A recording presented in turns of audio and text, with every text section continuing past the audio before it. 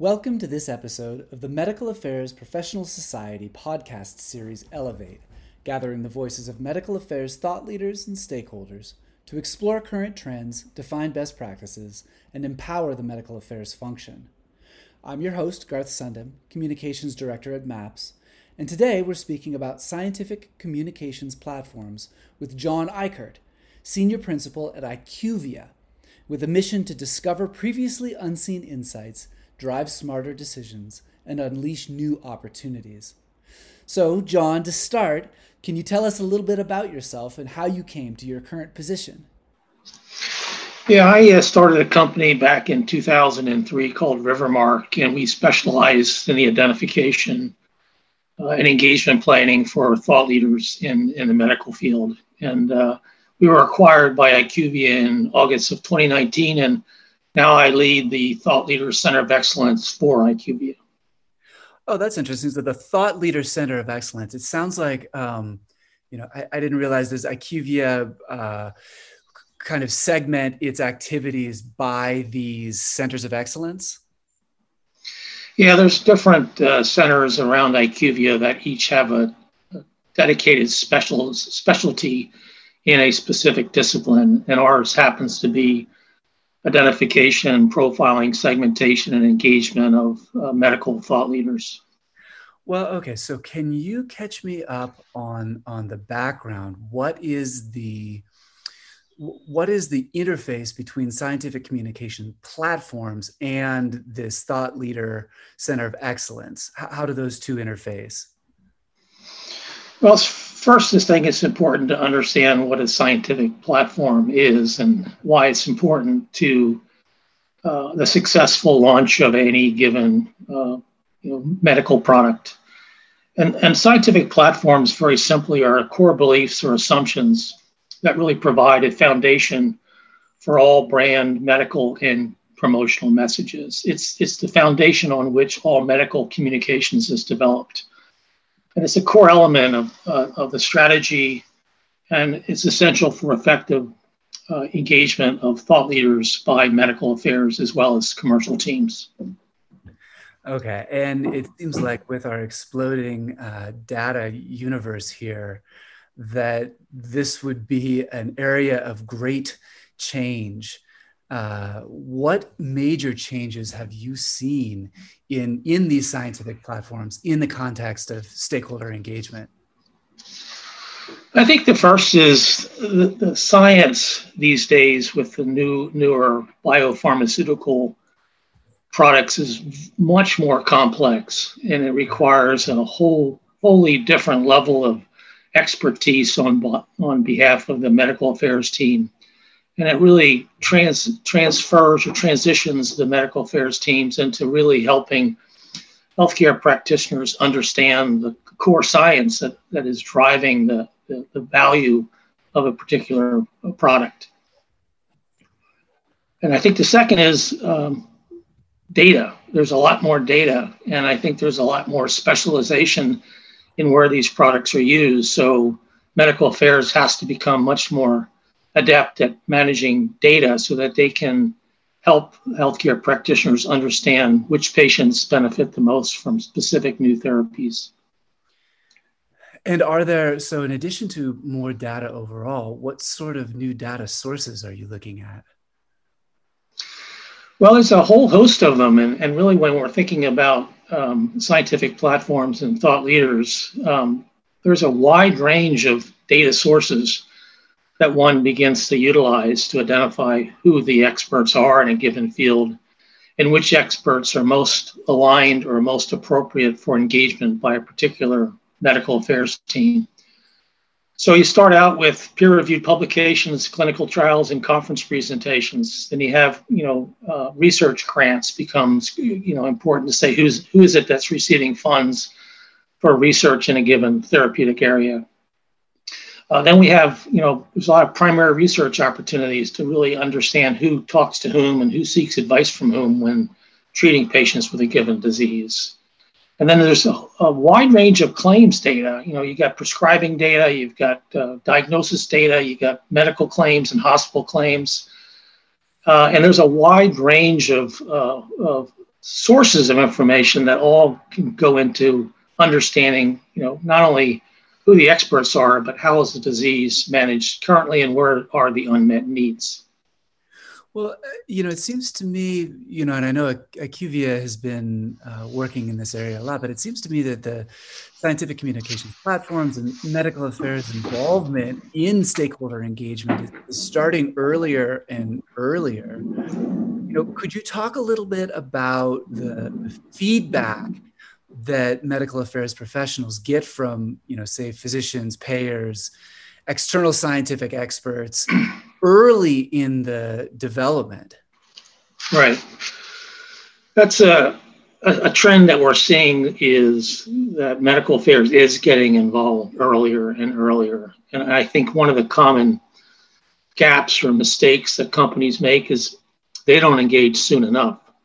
Mm-hmm. And they assume that the marketplace understands the science, understands what the unmet medical need is. Yeah.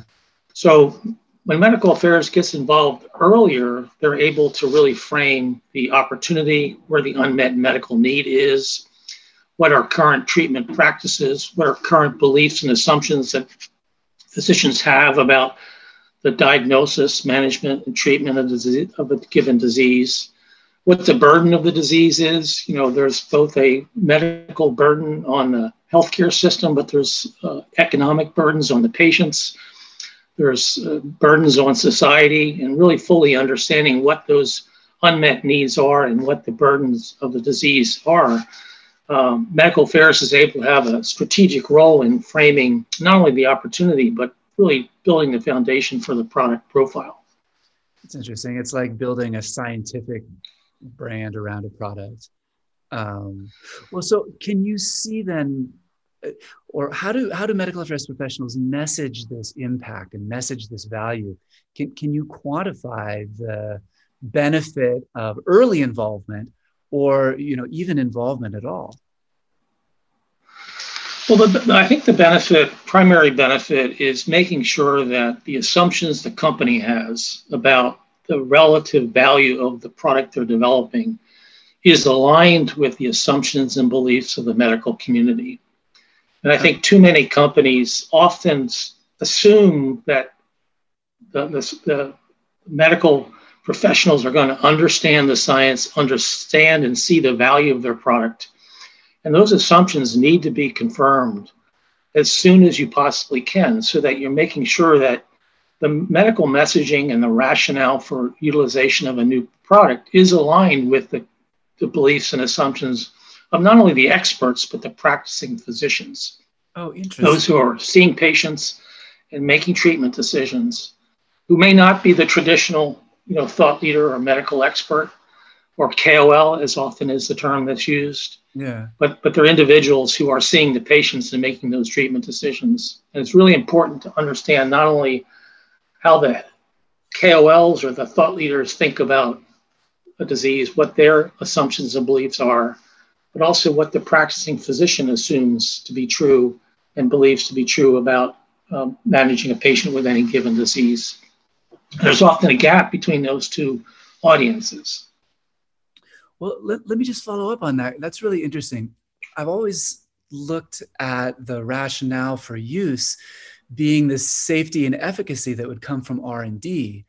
But you're saying that in parallel with that, medical affairs can be working to ensure that the safety and efficacy that would come from clinical trials is paired with stakeholder understanding of how, why, when, with whom to use a drug, even beyond the safety and efficacy of clinical trials.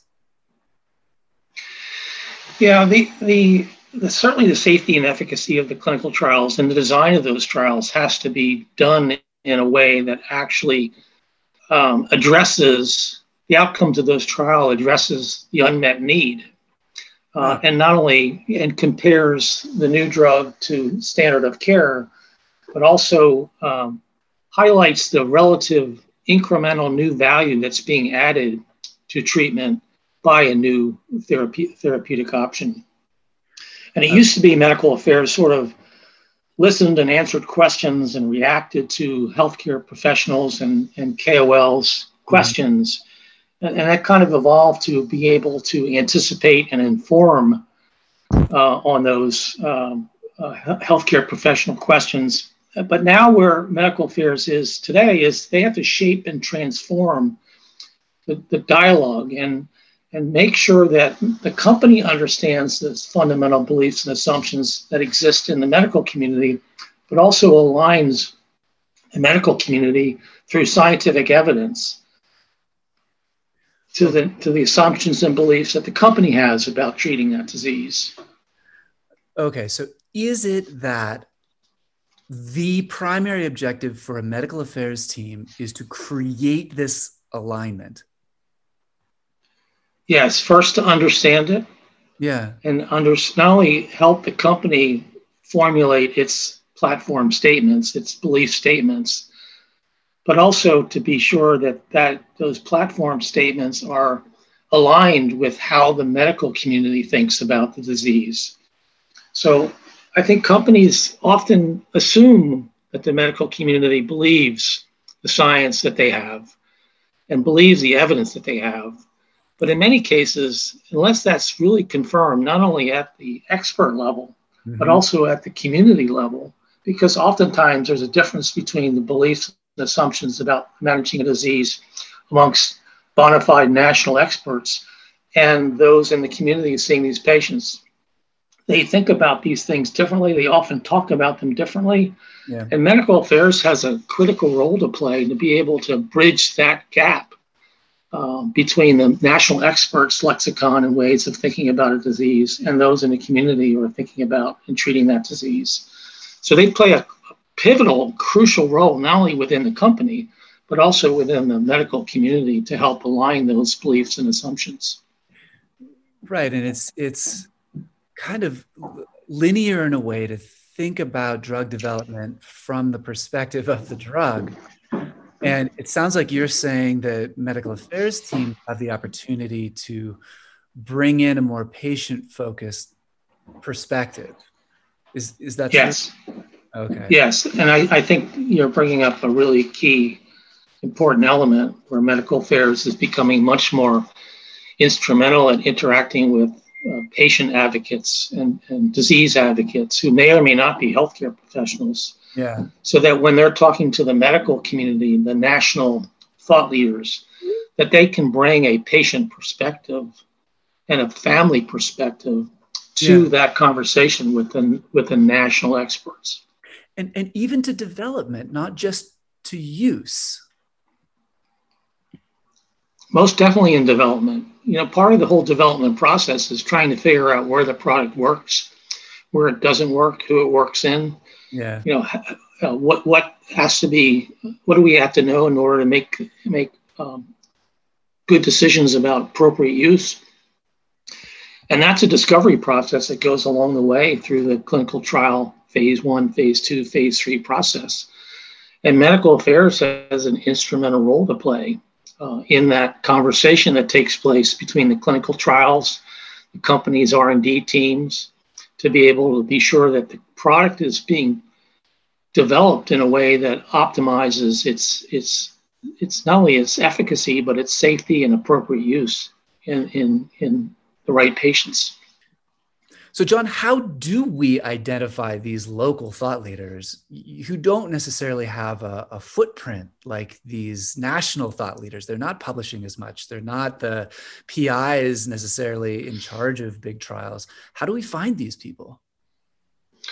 Well, that's a great question. It's something we've been working on for almost 20 years now. And, what we found is that they are hard to identify. And the traditional techniques that are used to identify KOLs or thought leaders often come up short when trying to identify these local communities of practice.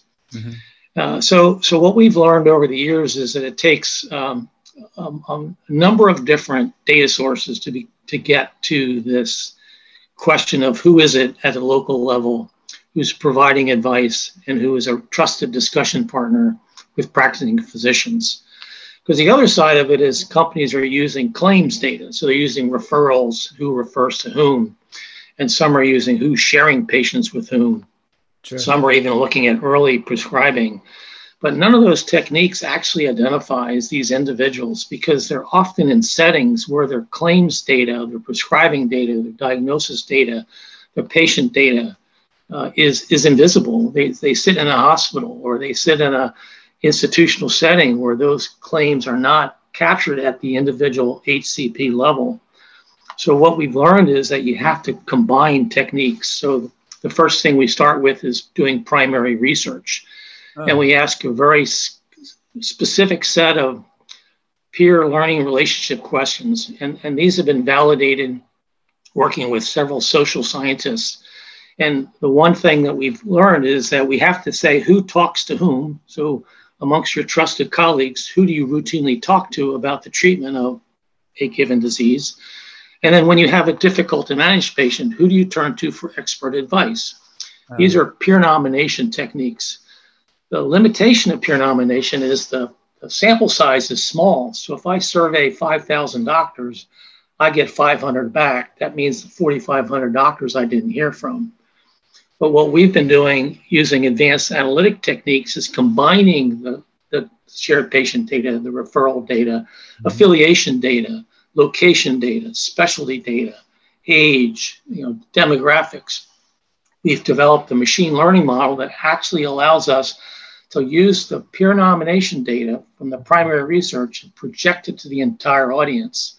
So now we can map out the entire community of thought leader communities of practice in what we're calling learning communities or learning networks. Who learns from whom?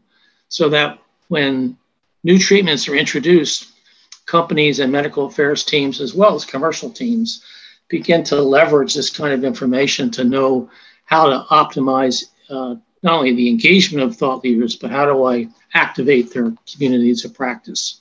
Oh, so you're actually doing your own surveying to get the data for, say, these 500, and then you're using all of these existing sources that have been leveraged elsewhere to build out those 500 to the 5,000. Yes, and that's where we use the IQVIA Big Data Factory. IQVIA has one of the largest healthcare data sets available in the entire world. And we're able to not only leverage all those data assets, but we're also able to use some advanced analytics techniques and even using things like natural language processing to begin to look at, how physicians, how the medical community is talking about given diseases. So the combination of big data, traditional primary research techniques that have been validated over the last 20 years, and advanced analytic solutions that allow us to map out these communities to really help companies figure out who do I need to engage and how do I effectively and efficiently distribute information that's going to help doctors make the best treatment decisions they can possibly make.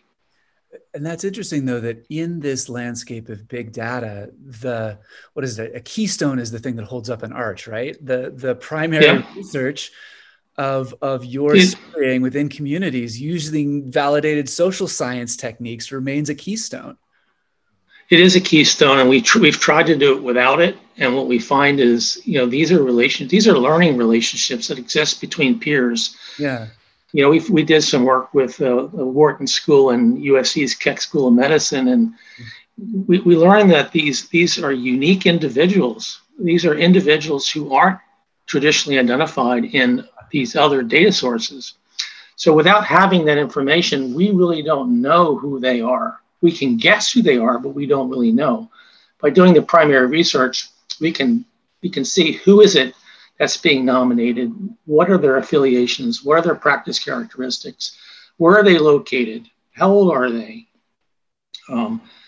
what's the patient mix, what's their prescribing behavior, are they early adopters, are they followers, are they sharing patients with others? And using all this data, we're able to look at the patterns between those that were nominated in primary research and those same physicians who have the same characteristics and the same behaviors in the secondary data.